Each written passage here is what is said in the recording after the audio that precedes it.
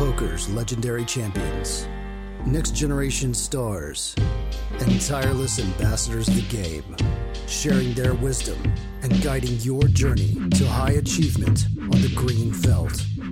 This is Chasing Poker Greatness with your host, Brad Wilson. Welcome, my friend, to another episode of the Chasing Poker Greatness podcast. As always, this is your host, the founder of ChasingPokerGreatness.com, Coach Brad Wilson. And today's guest on CPG is a legend of the game who has experienced the evolution and transformation of the poker world firsthand over the past 40 years, the indomitable Jan Fischer. I'm not going to lie to you, this is a hard intro for me to do because the following conversation shifted the paradigm in which I view the legends of poker in the 70s and 80s. As it turns out, most of the folks I idolized as an 18-year-old kid aspiring to be a professional poker player were unimaginably abusive to both dealers and their fellow poker players. It's simultaneously a bizarre and sobering thought to imagine my personal heroes of poker chucking cards at dealers and cursing them out because they had the audacity to deal out a bad river card, but that's a reality Jan lived through and experienced firsthand as both a dealer and player in her poker journey. It begs an important question. How much goodwill and forgiveness ought to be given to human beings simply because they're a unique and transcendent talent? It's a question that, quite frankly, makes me sad to even ask. I believe it's easy for us as humans to have infinite grace because of raw talent when we weren't the ones who actually experienced the pain and suffering caused by the abuse. Ultimately, I believe this question can only be answered honestly by the folks who have paid the physical and emotional price. The souls who live with the scars of nightly mistreatment for years on end by the very folks we call our heroes. If you're one of these humans and would like to tell your side of the story, please feel free to email me at brad@chasingpokergreatness.com. Now, without any further ado, I'm proud to bring to you a human being blessed with supernatural strength, endurance, and resolve, a woman who transformed the game of poker from the inside out and didn't stand for any disrespectful nonsense, the one and only Jan Fischer.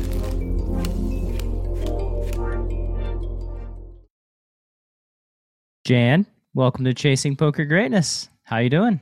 I'm doing great. Thank you so much for having me. It's my pleasure. And hat tip to Linda Johnson for making the connection. And at the beginning of these shows, I tend to want to know your story. What does your story entering the poker world look like? Wow. I used to come to Las Vegas with my mother. My mom took junkets, and so she was a comp guest. And I'd go with her, and we'd go to the shows and all the fancy meals, and I really loved it. And I was 17, 18 when I started coming down here. And then I kind of wandered into a poker room one day and thought, man, this is something I could do. And I played poker from when I was a kid. And I found out that poker dealers didn't split their tips. And I knew I could be the kind of dealer I would wish that there was in the game. So I moved here just shortly after I turned 21. I dealt poker most of the first 10 or 12 years I lived in town, made the crossover to being a winning player, which of course is a little bit nicer than dealing. But I got to have all that fun back in the 70s and 80s when there were no rules and it was an old boys club and there were literally no rules. So let's go back. Let's go back to your mom getting flown to Vegas. What year was this? Oh, well, now you're trying to do this to find out how old I am. Well, we have to set the timeline. Yeah, no, it was probably beginning in 73 or 74, and then I moved to Las Vegas in 77. What'd your mom do? What was Vegas like back in the 70s? Well, she happened to be a very good blackjack player. She knew perfect basic strategy, and she knew that if she just bet $5 every time, win or lose at the end of the junket, she wouldn't be winning much. She wouldn't be losing much. And she learned that she could get all kinds of free, cool stuff by not really risking anything and yet playing by the rules. And so that was kind of how I got introduced to it. We got to go on the invited guest line. I mean, it was just whatever we wanted, we could have. And mind you, she was a $5 bettor. It wasn't like she was a whale. Yeah. How did your mom get a hold of basic blackjack strategy? And you mentioned that you played cards growing up. So I'm assuming before you flew out to Vegas, you had a positive relationship with playing cards? Absolutely. And poker was my friend even back then. A family friend had taught me to play poker when I was probably 8 or 9 years old, only it was called Paul's Game. And I didn't know what Paul's Game really was, but I knew that if these cards looked like that I'd get a piece of candy. And it was pretty good stuff. And so later on in life, I found out that Paul's Game really was poker. And so I was ahead of the curve. I already knew the ranking of the hands. I knew what the whole function was. And my dad had a poker game in the building where we lived. And so I was around poker a lot when I was a kid. And it just seemed like something I'd be happy doing. And I've been doing it since 77. And what was it about Vegas that got its hooks into you in the 70s that made you want to stay? The sun. I lived in Seattle. I ride a motorcycle, and coming down here with my mom all those times, it was like, oh my God, it's always sunny. Sky is always blue. It's hotter than hot, but you know what? It's not raining. And so I couldn't wait to move down here. My heart is still in Seattle. When I go up to do the Alaska cruise or whatever, I always spend at least a week in Seattle seeing all my old friends and all my old haunts. But Las Vegas is my home, but my heart is in Seattle. And what were you doing in life, when you moved to Vegas to be a dealer? What was your aspirations? What were you thinking about spending your time pursuing? I didn't really have too many aspirations. I aimed low, but I was working for Eddie Bauer in Seattle, and I was a Teamster, so I was getting pretty good wages. But it was a job that I knew I couldn't do for very long because it was too heavy, too much lifting. And I'm realizing now, 40 some years later, that I probably shouldn't have done it as much as I did because my body is kind of wrecked. But I hadn't yet completed my college. I'd been 1 year of college, and I really didn't know what I wanted to do. I was just flitting around, but somehow dealing poker got its hooks in me, and I knew that I should come down here, and that's what I should do. I came down here, drove my car down. I had $1,200, and that was it. And the rest is history. And you mentioned no rules, anything goes. So I need to press on that. What do you mean by no rules, anything goes? Wow. Oh my God. I could tell you stories that will just, this is the place. This is actually the perfect place. Especially because you're not even getting the video. All right. So here, these are just some things that I know that happened to other dealers. I had a friend who was dealing, and a player in the one seat urinated on her under the table. That was, kind of a no rules, everything goes. I have another friend who had a cigarette put out on the back of her arm because she didn't push the pop quick enough or something like that. I mean, there was just so many horrible things. I, for the most part, lost every job I've had because I wouldn't take the crap. And Las Vegas being a fire at will city, they just put change in personnel on your slip and you go off and look for another job the next day. But I wasn't going to take that crap, and I wasn't going to be in the industry long enough to see that catch up to me. Being called the C word was nothing unusual. I was one time when I was dealing at the Nugget, I had a very prominent player who actually just died. I didn't shed a tear. He playing a 10 and 20 limit hold'em game. He said to me, "I hope your mother gets cancer and dies." Now, wow. Have you ever thought about saying that to someone? Did that just like roll off your tongue? I mean, this had to be preconceived. I mean, and my mom happened to be sick at the time, so it had a little extra sting to it. But so that, there are just more and more stories like that, getting hit with cards, having cards thrown at you, being hit in the arm, being hit in the back. I mean, it was really ugly back then. And I'm guessing no floor protected the dealers at all. Correct. You could call the floor and they'd come over and kind of appease everybody, but they'd really just tell the player, look, she'll be pushed out of the game in 12 minutes or whatever. Just try not to throw the cards or call her the C word, until she gets out. Because, they were all getting tips. So and I understand that you gotta know where your bread is buttered, but it was ugly. It was ugly, Brad. And how did you reconcile that, being someone that's not going to take that kind of shit? I got fired because I had one job actually where I walked out in the middle of the hand. I just put the deck down, capped it off, and I said, no, I don't have to deal him in. And I walked out in the middle of the hand, and I thought for sure when I came in the next day, since I didn't get a phone call saying I'd been replaced, that I'd come in the next day and not have a time card. Well, I did have a time card. I came into the card room. I still had a position to go in the draw, and I was working for Eric Drake at the time at the Golden Nugget. And then he came in the card room, and I thought, well, here's where I get it, because I just couldn't believe I hadn't been fired yet. He took me over to an empty blackjack table, said, let's sit down and chat for a minute. He says, I hear there was a little activity last night. And I said, well, yeah, pretty much. And he related the story that he heard. He said, is that what happened? I said, yeah, that's pretty much what happened. And he patted me on the back and said, that's great. He said, now go get to work. Because, he knew that the guy had thrown cards at me one time too many, and I wasn't going to take anymore. And he was okay with that. And, that's about when things started getting a little bit better for dealers and players as far as the behavior in card rooms. Back in the day in the 70s and 80s, I would not have wanted my mom in a card room. It's just, really was a men's domain. And, historically speaking, the men's behavior, for the most part, is not as good as women's behavior in a poker room. And maybe that's because we're late to the game. I don't know. Well, in many rooms, probably that could be said about men's behavior being worse than women's. So in the 70s and the 80s, dealing, taking all that abuse, did you ever have thoughts of like, yeah, I'm just done with this Vegas thing, done with this dealing thing?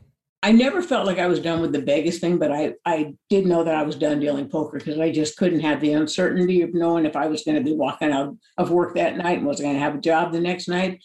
And so I never thought about leaving poker. I just figured I had to learn how to play a little better, and I did. And then I supported myself playing for a couple of years, and then got my coals in a couple of different irons, and I just have the irons in the coal, but whatever.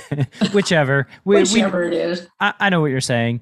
Tell me about Vegas and dealing cards and being around in that world when, it wasn't abusive in the 70s and the 80s. The characters, this is something that I got into the poker world in like 2004, and you read the stories of, Stewie Unger and Doyle and Chip and all of those guys. What was that like in your experience? There were so many of the players you just named, and then some during the World Series of Poker, which would be at Binion's Horseshoe right across the street from the Nugget. We had a lot of play back and forth. We also had a tournament called I think it was the Grand Prix of Poker, which was a tournament series at the Golden Nugget. And that's where I got to meet a lot of these players. And, everybody has these guys up for hero worship. And most of them I wouldn't even invite in my home, they're because the behavior is so bad. But many of the well-known players are some of the worst offenders. Not all of them, of course. There are some amazingly wonderful people to deal to. The majority of people are good to deal to. But the bad apples I can see that I'm getting irritated right now just thinking back on it. It's crazy because you go into work, you sit in a game, you had a half hour to do in that game, and you didn't know if you were going to get hit in the eye with a card. It was just that crazy. Well, that's that. So I almost want to ask you off record because, it's tough having no experience and having not been through that, right? And if you're creating history, a record of history, then people tend to put themselves in the best light as it relates to writing that history. So maybe we can frame it in this way. Who are the good guys? Who were the people that were pleasurable to deal to, that were respectful, that never threw any cards, that sort of thing? Unfortunately, a lot of them have passed on, but Kenny Flayton was amazing. Barry Johnston, Seymour Leibowitz. God, there's so many nice people in the game. And of course, I'm thinking of all the bad guys. But most of the really high limit players that play like in Bobby's room or Doyle's room now, their behavior is kind of whatever they want to do, because even today, because they're playing so high and the juice is so much. But let's see, who else were the nice guys? Because there were plenty of them. There were also plenty of not nice guys, a lot of whom are now dead, which is fine with me. Well, let me kind of think on that. That was a question I haven't thought about in a long time. It's easier to think of the bad apples, and of course, I don't want to name them. So yeah, negativity bias, right? Those are the ones that sort of the squeaky wheel. Exactly. Well, tell me about battling in the streets as a woman, being in the arena, playing cards. How was that experience compared to dealing? For me, it's pretty much always been a good environment because I don't take crap from anybody. I'm fairly well known in the industry, and I had the background of dealing, so I know when things are right and when they're not right. And I don't know, you just when you're playing instead of dealing, you have a whole different respect for things, and you can respect dealers a whole lot more if you've played. A lot of people who don't play don't know how difficult a job it can be. But I don't know. I lost my train of thought. I'm sorry. That's okay. I know when I first started playing cards, I got into the game because a friend of mine's mom was a dealer. And so that was, I guess, part of the game, part of the experience that I understood because I had firsthand experience in, just how tough the job was and how miserable it could be if you're stuck in a box and getting abused, right? Getting abused and not tipped. Yeah, the double whammy, right? Yeah. And I mean, even if you are getting tipped, getting abused. Yeah, you can't pay me enough to throw cards at me. So yeah. So I know that something that was near and dear to Linda Johnson's heart, who came on to Chasing Poker Greatness just a couple weeks ago. She mentioned that cleaning up the game of poker and syncing up with you as, just things that she was passionate about. First, cleaning up the game of poker. When did y'all's relationship begin? When did y'all become friends? I met Linda back in the 80s when I was working at the Golden Nugget. And that was the one card room in Vegas that had the sort of high limit games. And we had a 15-30 stud game there. And I remember Linda being a 15-30 stud player. And this is back in the 80s. And so often back then, there might be one or two females playing in the room and not a whole lot more than that dealing in the room. And so women would kind of gravitate towards each other because, women like to hang out with other women, the same as the boys like to have their boys clubs. And so we got to be friends that way. And then I ended up, I was dealing the cruises when she went as a passenger on the cruise, and she was going to buy the whole company, which she did. And I've been working with her ever since. And we've been friends for 40 years, I guess. And we've probably been best friends for 30 years. So tell me about working on the cruises, because, I know Card Player Cruises has been around for a while. I did not realize they had been around. The poker cruises had been around for that long. Oh yeah. Yeah. And in fact, Linda and I disagree on when the first poker cruise was, but the first poker cruise that Card Player Magazine did is the one she's talking about, which I believe was in 1990 or 91, something like that. It was a long ass time ago. But the nice thing about the cruises is that we take the poker room with us. We bring customers, have a Las Vegas style poker room, and they get all the benefit of everything else that's going on the ship. You can bring your kids. You can have dinner with your husband or wife or partner every night. Do as much or as little as you want. Come on the ship and never play poker. Just travel with people who are fun. And I know that when you got to Linda talking about the cruises, that was probably the nearest and dearest topic you could have brought for her. Yes, that's the part of the card player business that she hung on to after selling to the Schulmans. Mm-hmm.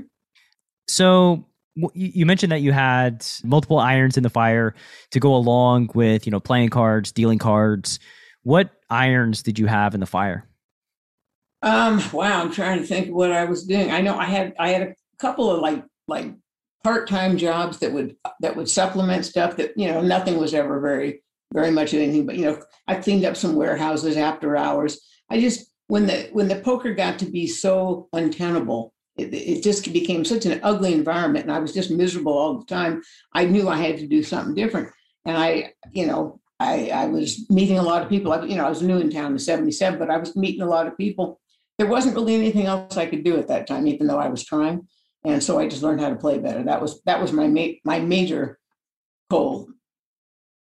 Yeah, and then once you found success, you're making money, you're doing well. What happened? What was the next move after that? Well, I wasn't really doing well. I was barely scraping by. I was back in the day. We had 7-card stud for the most part, and I was a 7-card stud player. We played a 1-3-6 on the end stud game, and you could play all day and maybe eke out $80 or $100, which kind of was a lot of money back then, but not enough to survive on. Dealing and playing is probably the best combination you can have, especially if you play in the card room where you work, because you get to see a lot more hands and you get to get some of your lessons for free. And that's what I started doing at the Nugget, because that's where the behavior kind of sent me from the game, from dealing. But I would get, I'd watch these high limit games while I would deal. I wasn't just putting the tickets out. I was paying attention to the strategy they were playing, and then you were asking about who some of the good guys were. Bob Schiaffoni comes to mind. He's written a whole lot of books, and he would be in the 1 or the 8 seat when I'd get in these high limit games at the Nugget. First time I ever got in an Omaha game, I had no idea how to do it, and he just ran it. Jan, give everyone 4 cards, deal to the button. Now stop. Da da da da da. All right. Burn put out the flat, and he just said it softly, and he was always there. He always helped the dealer, as long as you weren't, doing something where he would rather have you just get cards thrown at you. If he liked you, he'd always help you. Well, lucky for you that he liked you. Yeah. I know, again, when Linda bought Card Player Magazine, her and her associates, I can't remember who she bought the magazine with. One of her goals was to call out the bad behavior. Yes. And stamp it out. Yep. Tell me, I guess, what that meant for you, and when did you start seeing the tide shift? Well, when Linda had bought the magazine, she told the big tours, like the World Series and all this. She told them that she was so tired of the crap at the poker table and so tired of the behavior and whatnot, that she was going to give them X amount of time to clean up poker's dirty little secret. And if it wasn't greatly improved by whatever time period she said, she was going to write about it. And one thing about Linda is she's very passionate about poker. She's very passionate about what's right and what's wrong. And she's very well respected in the industry. And she was back then too. So when she told somebody, either you're going to fix this or I'm going to write about it, they took notice. And that was the year that they started having the time penalties, where you get like a 10-minute timeout, or, it's now moved to being numbers of hands or rotations. But, she did get it changed. And I was dealing at the time, and she saw that I wasn't going to take any crap. And it's amazing. Somebody be dealing a game, then I'd be pushing in that dealer. And like the last hand, somebody would throw cards at the dealer, and I'd sit in the game, and everybody be behaving because they knew I wouldn't take it. And that's kind of what she was trying to get along, was that if you don't fix it, she will write about it, and it probably will not come out very good for the industry. It was a pretty new industry 40 years ago. Did you find anyone that apologized for their behavior from the early days, that kind of realized like, wow, things were just kind of out of line back then? Wow, that's an interesting question. And no, I don't think so. But I do know that I apologized to somebody once because I thought I was out of line. It turns out I wasn't, but it bothered me, But no, I don't think anybody did ever come back and apologize. All right. That's an interesting question, though. Well, I'm trying to let somebody off the hook, I guess, for the badness. Somebody that kind of learned their lesson and like, wow, like we were really treating people like shit, and that was awful of us. And I'm really sorry that you experienced that. And but okay, I'm trying my best. We're trying to find something nice. And mind you, this is squeaky wheel. Most of the players were very nice. most players, most people like to be liked. They don't want to be assholes. And, the bad people are getting a lot of press, but the good people are the ones that kept the industry going while dealers were getting abused and not coming back. Yeah. And it doesn't take that high of a percentage of bad people to really make the experience quite miserable. Absolutely. It only takes one dickhead in a game to change the whole, like you can have a game, everybody's kind of, laughing and giggling and playing poker and just talking to their neighbor. And then somebody will sit down a drunk or just someone who we know is an asshole, and he can just ruin the whole game in about one orbit with negativity. For sure. It's hard to be in a good mood all the time when you're playing poker. I mean, it's a highly charged game. It's a very emotional game that we're all playing.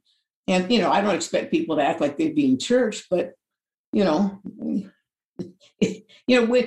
I like the mail analogy that when, the way players throw cards at the dealers, when the mailman brings you the power bill and the water bill, do you say, bills, and throw them back in his face? No, he's just delivering the mail, and that's all the dealer's doing.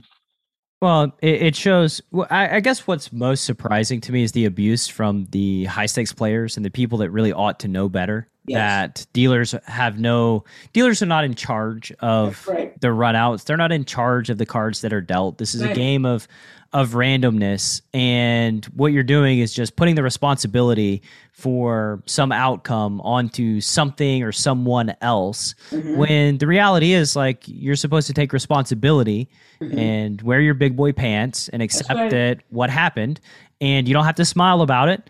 You don't have to be happy, but accept responsibility, because it's just like it just seems like such a no-brainer that like you're not in charge unless of course you are, right? I guess that's a different situation. If you're getting cheated in some sort of private game or even a public game, that's like different. But I mean, it boggles my mind that players who are world class, think about the game at a high level, could also devolve into blaming someone who's just totally not responsible. And so I wonder so much over the years, do these players actually believe some of the things that they say? Like, I can't, you give me that card every time. Well, of course, that's observation bias. I don't give you that card every time, because if I could give you that card every time, I would. I give you that deuce of clubs up and make you open every single hand. Mm-hmm. But it's, Barry Greenstein, there's another really good guy at the table. That makes sense. The Robin Hood of poker. That makes sense. I think, and of course Mike Sexton and Chip Reese and Danny Robinson. They're all not with us anymore, but they were a trio of fine men who behaved and who played the games well, and they were always gentlemen. Always gentlemen. Did you find people stand up to the bullies and the shitheads? The other customers? Yeah. Once in a while. Usually everyone kind of is looking out the window when the dealer's getting abused, because people don't want to step in it. Or the guy who's giving the dealer a hard time is the live one, and they don't want him to get run off. Mm-hmm. And once in a while, before the dealer or before I would have a chance to say something to someone who threw cards or whatever, I've had a lot of opportunity, a lot of situations where a player in the game will say, "Hey, don't throw the card to her, or don't talk to her that way, or stop saying the F word or whatever." You will get players. That's more so in the lower limit games, because people are just wanting to have fun. Mm-hmm. Once you get probably to a 2-5 game and bigger, you get people who don't want to have fun. They just want to play poker. And now that we're all playing no limit, as opposed to stud and other games we played back then, with no limit, you have to pay more attention, because it's really important to see what the other people are doing so that you get a line on their play. In a limit game, it's not so much the case. It's, you definitely need to pay attention, but it's not a quiet game like no limit can usually be. You survived pre-flop boot camp. You've shot the fish in a barrel. Now, prepare yourself for the feeding frenzy. A comprehensive strategy for gutting every fish in your player pool. Data-driven hero bluffs, light call downs, and perfect value bets that are maximally designed to hurt some feelings. Feeding Frenzy. Available now at chasingpokergreatness.com/feeding frenzy. Unfortunately, I think that's the major regret that I have in my poker career, is not standing up for the dealer or for other players in these situations when things kind of go to hell in a handbasket and somebody's getting abused. And well, it's not too late.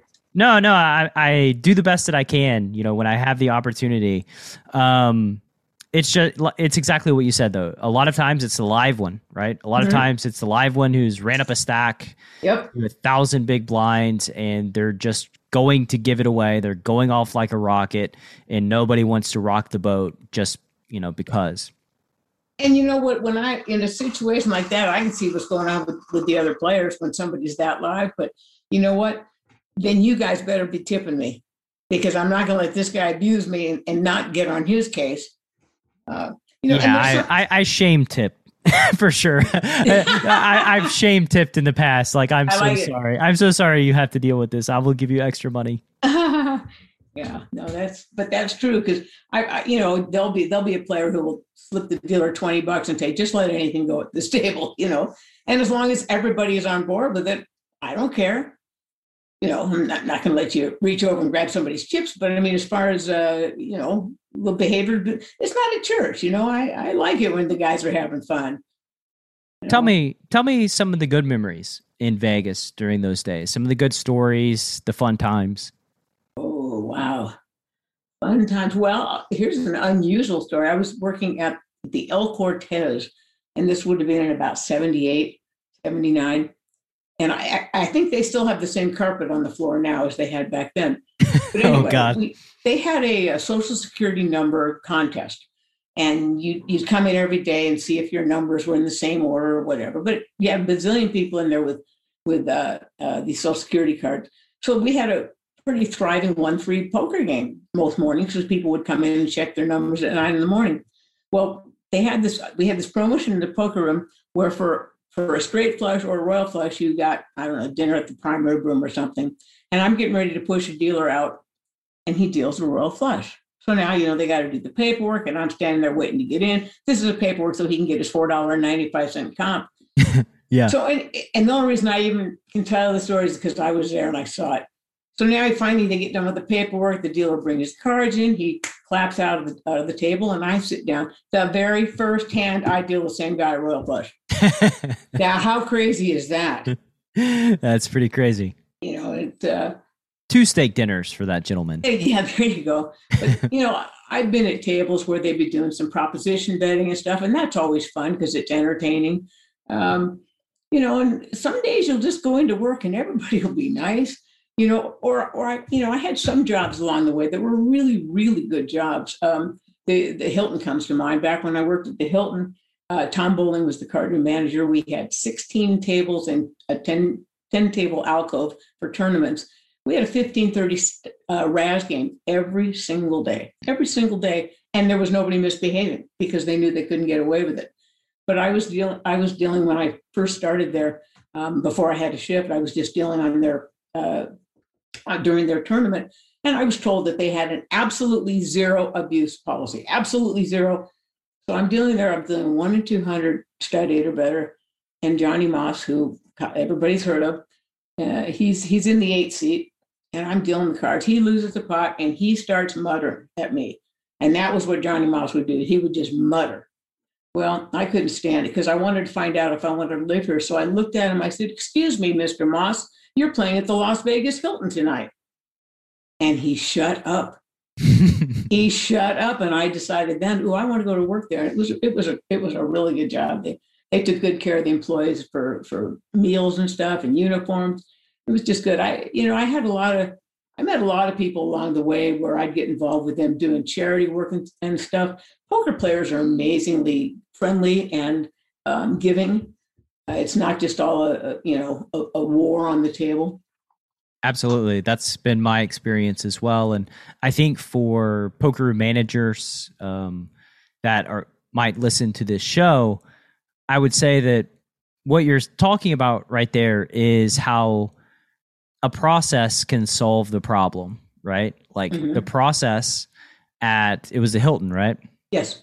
The process at the Hilton kept the dealers safe from abuse, created a good environment. And that's just how it should be. Like if you have bad actors, you have bad characters, improve your process. This is something that I talk about in online poker because there's lots of shady things that people can do to gain an edge. Like always just play your small blind if you're playing heads up and then leave directly after you play your small blind, things like that.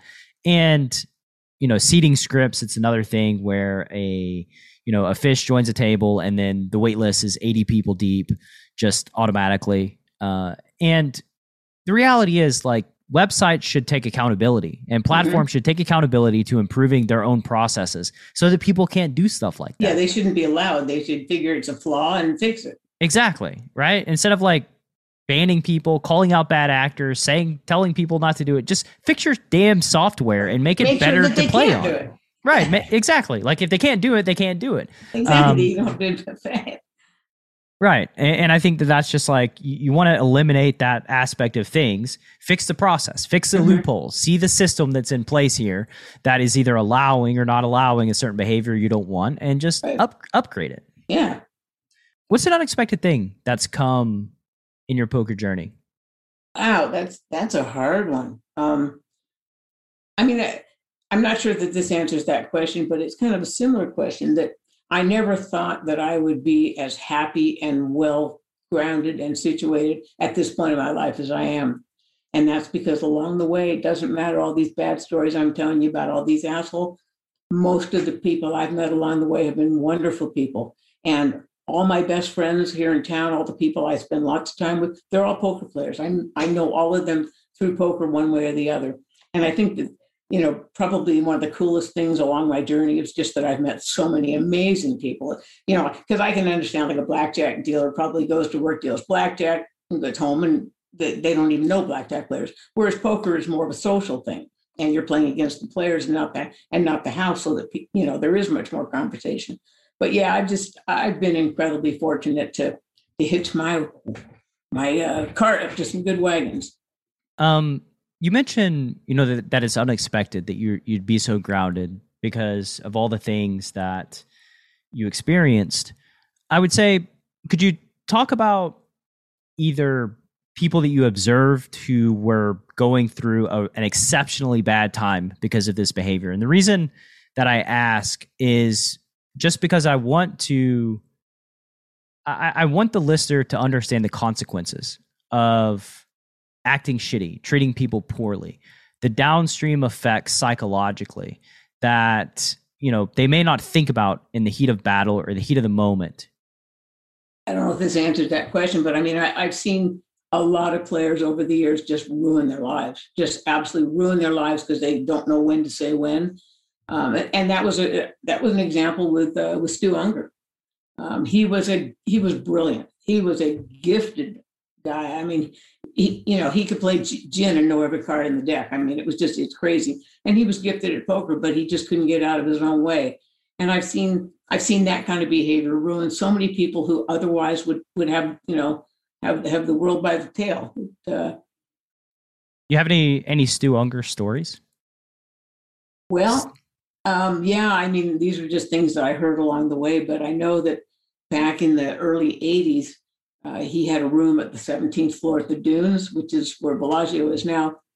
And he was a huge sports bettor. He was also a degenerate. So he'd bet these huge amounts of money on sports, and then he'd go up to the 17th floor and watch his TV. When his team be losing, he'd throw the TV out the window. I mean, literally, now mind you, this is probably only a 17-inch Sony Trinitron or something, but, didn't they weigh about 800 pounds? And he would throw it out of the 17th floor window, and then he'd call down and he'd say, nope, I need another TV. Mine's not working. And they'd bring it to him. I mean, yeah, I did. It's funny with Stewie because I'm real good friends with Nolan Dalla, who wrote the book on Stewie, and I was very, very close friends with Mike Sexton, who also, had Stewie under their wings, and to hear them talk about Stewie, it's like they're talking about an entirely different person than the Stewie I knew, because they're all seeing the good in him. They aren't seeing how just horrible he was to dealers and to players. But that reminds me, and this, I don't even know who did this, but it's something I actually saw. It's pretty unusual. Back in the 80s, probably it was. A guy took a cocaine vial and put it on the leather rail, cut it out, snorted it, put it back in his thing, and not one person said anything. No one, I mean, it was bizarre. It's like, well, that's pretty cool, I guess. I mean, and I guess he was the live one at the time. They didn't throw him out. But yeah, oh God, there's been a lot of crazy things over the years. Yeah, I've heard similar stories about Stewie's bad behavior towards dealers and just and also you hear the flip side of it too, right? You hear the good of winning 3 WSOPs and him and Mike Sexton were very good friends, and it just it's a sad story. And Mike always stood up for Stewie, and that was something that Mike and I just never were going to agree on. And I realized that he was friends with Stewie and he was trying to help him, whereas I was just a dealer that was interchangeable. But yeah, there can be a lot of drugs, a lot of alcohol in poker, but I don't think that's as bad as it used to be. I think that people are in a healthier place these days. Well, yeah, I think poker's evolved a lot since then, and especially the people that play at the highest levels recognize that, I don't want to have a clouded mind while I'm playing for hundreds of thousands of dollars. That's probably not beneficial to my poker career, to be operating at a low level cognitively. Yeah, playing $3,000 and $6,000 limit poker when I'm shit faced, probably not such a good idea. Yeah, probably not so good, especially when you're playing against the crushers of today, where it doesn't matter like how much natural talent you have. Everybody at that level is talented, and performance is what separates the winners from the losers. And if your performance is low, then you're just done. You're toast. Yeah. Yep. So I know you and Linda had business ventures together, or maybe you still do. How'd you tell me about that, getting into business with Linda? Well, as I say, when she bought the magazine, which had the cruises at the time, I was already working for the cruises. And because we were friends, it was a continuation of employment for me. And then through working on the cruises, she got to know me better. I got to know her better. And she saw that I was capable of pretty much doing any job in the poker room. And so she was like, well, have at it. And then I had the opportunity to buy a piece when there was a change in ownership and whatnot. And the ownership of Card Player Cruises has changed a lot over the years. I have owned a piece of it, I think, since right around 2000, I guess. And anyway, so there were four owners, and then there were three, then there was four, then there was just two when Linda and I were the sole owners. And as recently as, I guess it's been 5 or 6 years, I don't even know, Mark and Tina Napolitano are now the majority owners of Card Player Cruises. Linda and I have just a piece to keep us interested, but it's the cruises, and the cruises are our baby, so that we will always find them interesting. We will always want to be involved in that. Tell me about the experience of going on a cruise, because I don't think so. I was going to say I don't think I've ever been on a cruise, but that is not true, because I started out my poker career on cruises to nowhere off Cape Canaveral in Florida. Oh, sure. Where Sea Escape. It was, oh my God, what was the name of the Sea Escape? Sun Cruise. It was Sun Cruise. Sun Cruise. Yeah. And they had the real low ceiling in there, and it was smoky. Terrible. Yeah, I can't even remember what's that. Yeah. It's like my memory. This was 17 years ago or so. I just remember it was amazing. That was all I remember. Was cruises are amazing. Oh my! Well, it was the poker. The cruises were questionable for me because I get motion sickness. And no, it's not for you. Yeah, my first memory, the first big pot that I won. I've told this story on the podcast before, but I was sitting there. I had aces. I was playing 4-8 limit, which is tons of $1 chips. So many white chips. Yep. And I'm just like, I can't remember the board. I'm just like ramming and jamming every single street, just like a maniac out of control. And I win this pot. It's one of those pots that like the dealer has to shove twice to get you all the chips. And I'm just like looking out the porthole going up and down. And I realize like, oh, something's wrong. Something is not right. And you needed to close your eyes right then. Don't look at the horizon. Oh God. I ran out and spewed all over, like from the second deck on the canopy below. It was horrible. And that was when I learned about Dramamine and Bonine. The Dramamine was okay. They sold the Dramamine in those little 50 cent, things. You just put 50 cents in, get your two Dramamine out, take one. I was okay after that. Sometimes I got a little sleepy on the boat, but other than that, the Dramamine kept me in line. Well, the cruises to nowhere were really good for getting more players interested in the game. I was up on some of those down in Fort Lauderdale, and I'm like, man, these people must just be hard up to play poker, because it was just so mediocre poker on the ship, on the boat. And it was smoking out. It was years and years ago. I was there, but had very low ceilings. Everybody smoked, and I am an adamant non-smoker. I'd rather never play poker again in my life than sit next to a smoker. Yeah, it's strange. I don't remember smoking or not smoking at all. And I think like when I was working at Applebee's, it's funny how quickly the world changes. I was 18 years old, and back then there was smoking and non-smoking, and it was separated by just like 15 feet. One section. Yeah, it's like one section is smoking, the other is non-smoking. Yeah, and don't pee in that end of the pool either. I mean, that's exactly. So smoking, I wasn't even thinking about it. My dad smoked, my mom smoked, my stepdad smoked, all my grandparents smoked. Basically, my friends smoked. So I didn't, I had no even thought. It was just like a natural part of my existence. Yeah, nobody in my family smoked. Ugh. Yeah, I shudder to think of how many secondhand cigarettes I smoked as a kid. Yeah. Like thousands, I'm sure. Yep. So the cruises, going back to the cruises, the experience of these cruises, the card player cruises, how long do they typically last? What are the excursions like? Like, what's the experience? Like, because like I said, I haven't ever been on, especially a multi-day cruise. Mm-hmm. Yeah, the cruises that we take, the majority of them are 7-day cruises. We do some longer cruises, some 8, some 10, some 2-week cruises. And those are mostly exotics, which means we are leaving not from the United States. But let me just give you a Caribbean cruise. I'll tell you how that would work. So everybody flies to Fort Lauderdale. We get on the ship. And then the evening that we're on the ship, we have a welcome aboard party for all of our guests. You have to book with us to play in the poker room, and you have to book with us to come to our parties and things. So we have a cocktail party and give everybody the rules, because our poker room is a little bit different, because we're on the ship. But you have the poker room is open anytime the ship is, anytime the ship is moving. That's a little not quite 100% true, but for the most part, if we are sailing, the card room is open. If we're in port, it is closed, which means, because people are like, well, I won't ever have time to do anything because I'm playing poker. The card room is closed.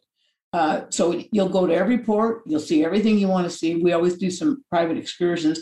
We usually have a bus tour one day in one of the ports, and maybe a something that goes out on a yacht another time. And these are all things that our guests can buy from us. They always sell out, so it's first come, first serve usually, because we can't have enough space for everybody, because we don't know what everybody wants to do. But and then you come back, you shower up, you go have dinner, you play poker in the evening.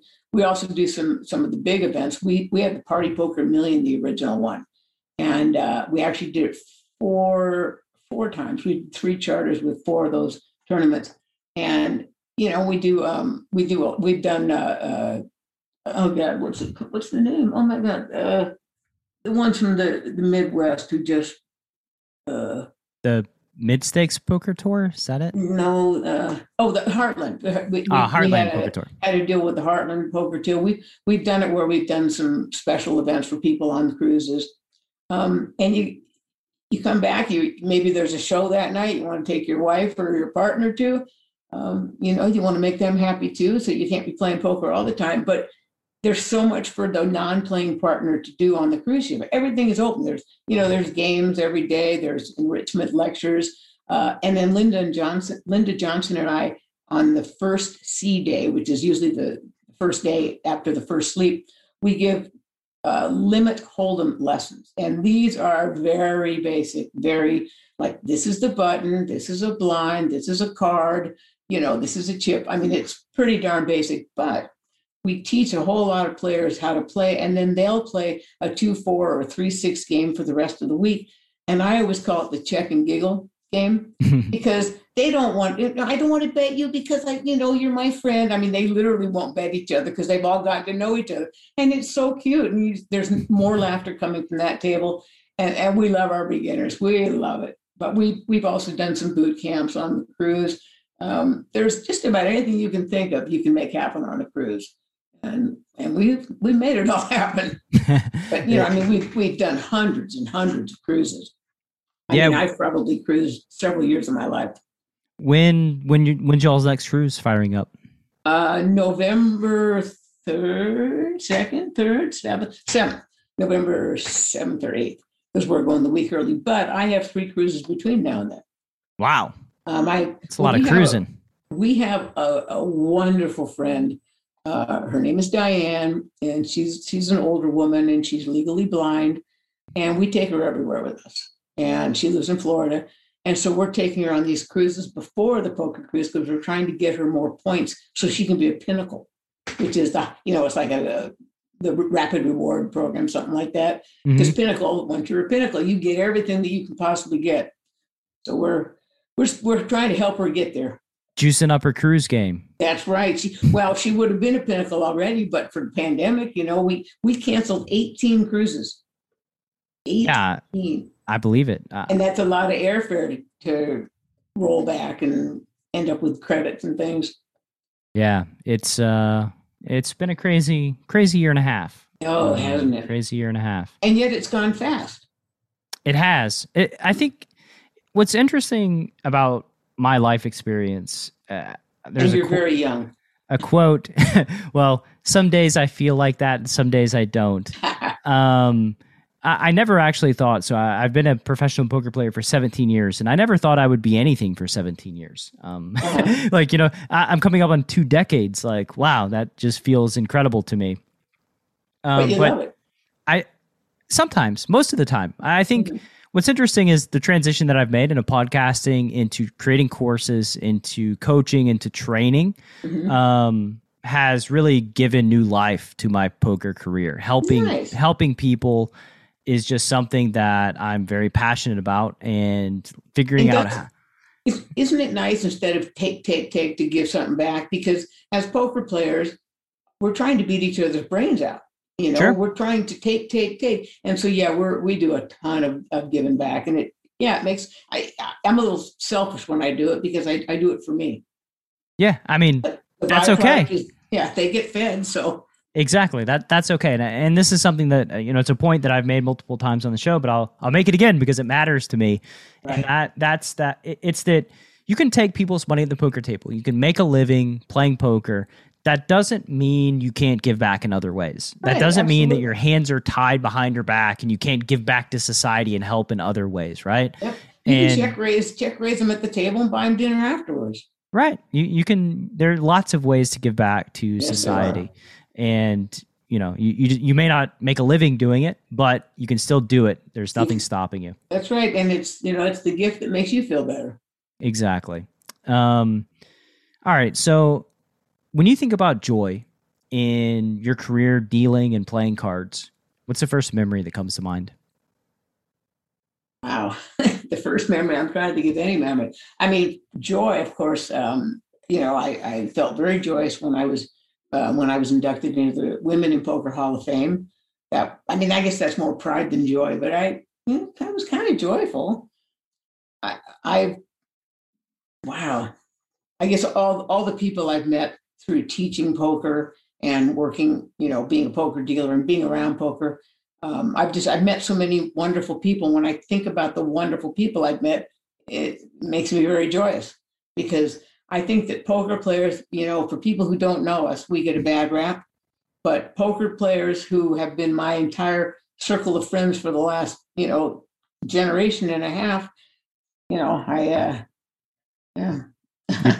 I mean, in my experience, they're family, and I do anything for them. And I believe they would do anything for me too. And I think poker is a game that it's not a total requirement, but you need a high level of empathy for your fellow man to understand how people think, how people feel. And I think that the best poker players, a lot of times, the successful ones have, that's not just specific to poker. It's also, they use it in life as well. And like you said before, poker players tend to be exceptionally generous with their time and their energy.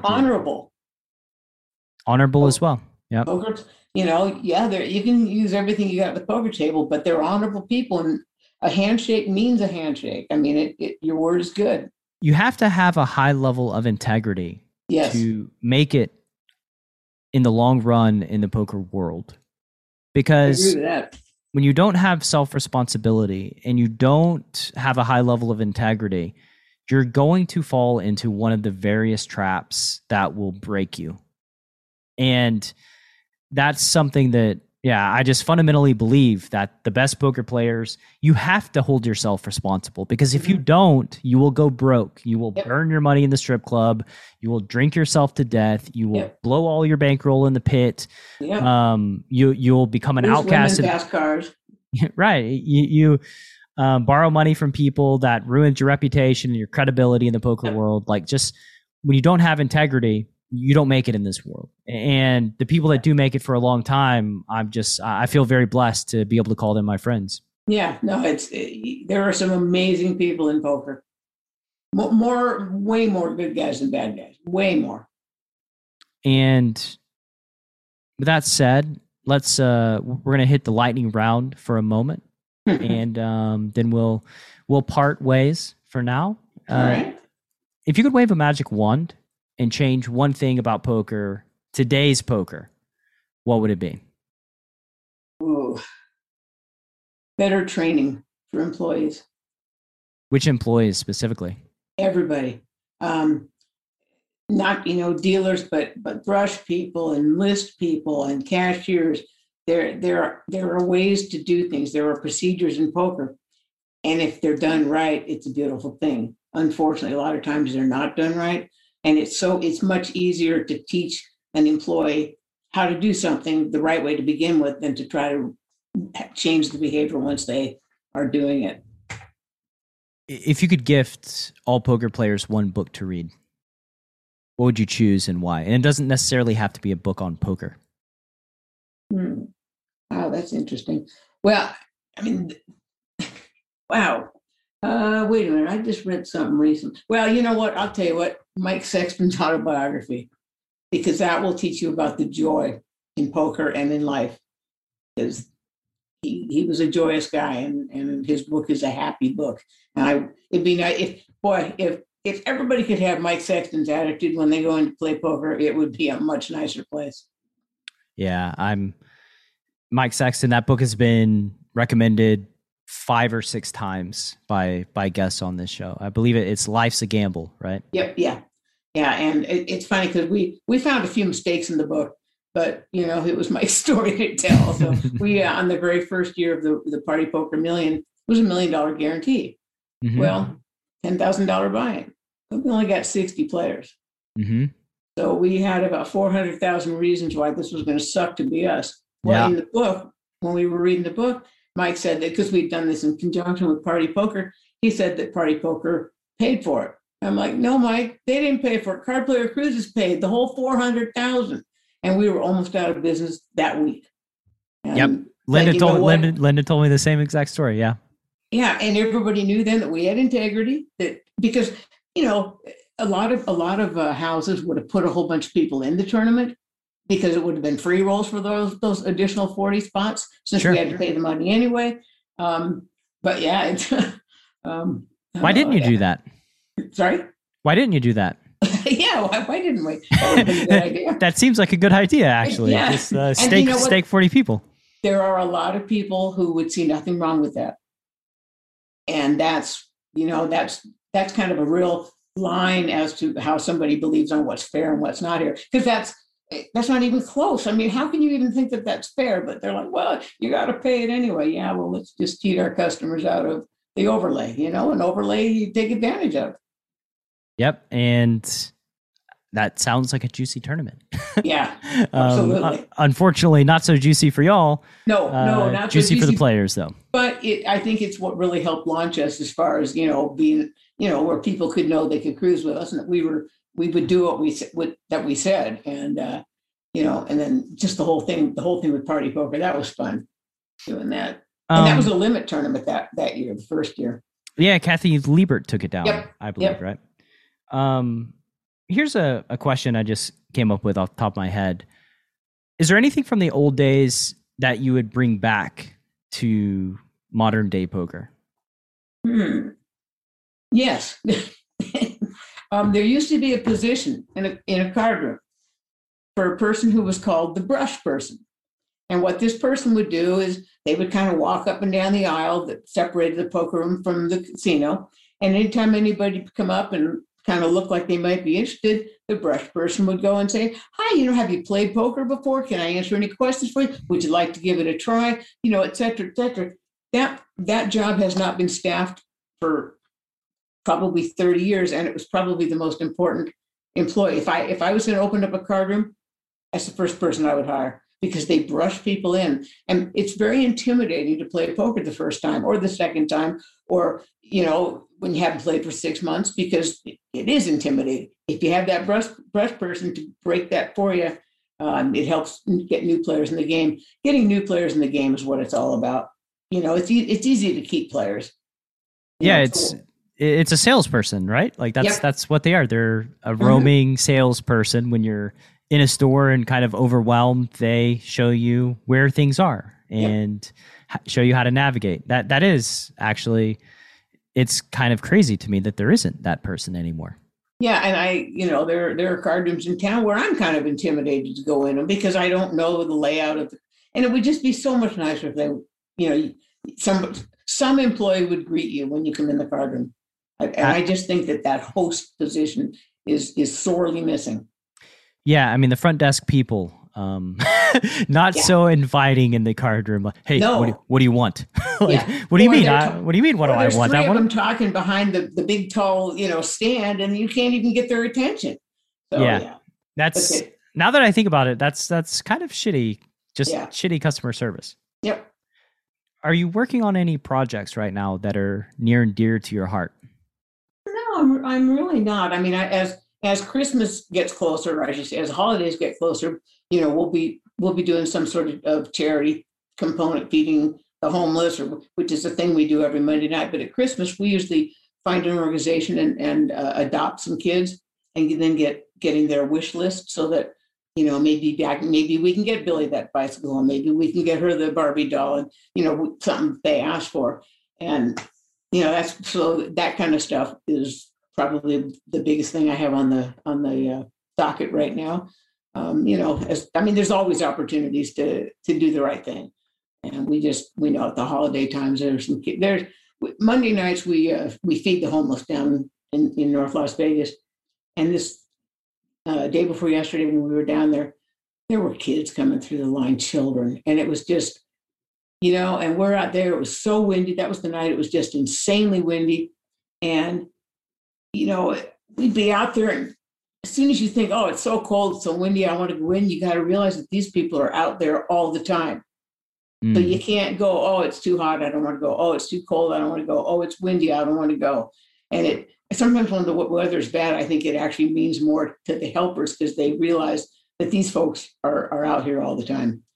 But those are the kind of projects I've got going. Yeah. And if a podcast listener wants to give, what is the URL that they can visit? Pokergives.org, POKERGIVES.org. And that's a charity organization that Linda Johnson, Mike Sexton, Lisa Tenner, and I founded, I don't even know 15 years ago, probably. Now it is being administered by Lupe Soto from the Lips Tour. And they they do this. They're the ones who fund this Monday night dinner, and it's unbelievable that they've got, like, for example, I made 8 boxes of pasta for this last week for spaghetti, but because Olive Garden donated bags and bags of meat sauce, frozen meat sauce. So it was fantastic. I mean, you just pour it on the noodles we already cooked, but there's a lot of organizations and different companies that are happy to send us stuff all the time. PokerGives.org if you're listening to this show and want to give back. Very worthy project. Thank you. And final question for you, Jan. If the Chasing Poker Greatness listener wants to learn more about you on the World Wide Web, where can they go? Wow. I have a page on cardplayercruises.com where there's kind of a bio. They could write to me, Jan@cardplayercruises.com, or they could write to my personal address, pokerfish@gmail.com. But I love getting emails. I love hearing from people. I'm happy to answer any question, but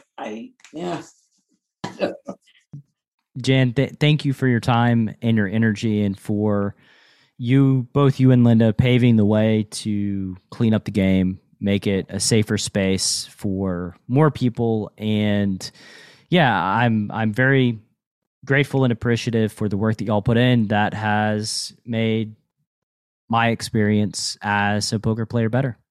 Oh, well, thank you for saying that. Brad, you're a wonderful interviewer. Thank you so much. I really enjoyed talking. It's like old friends hanging out.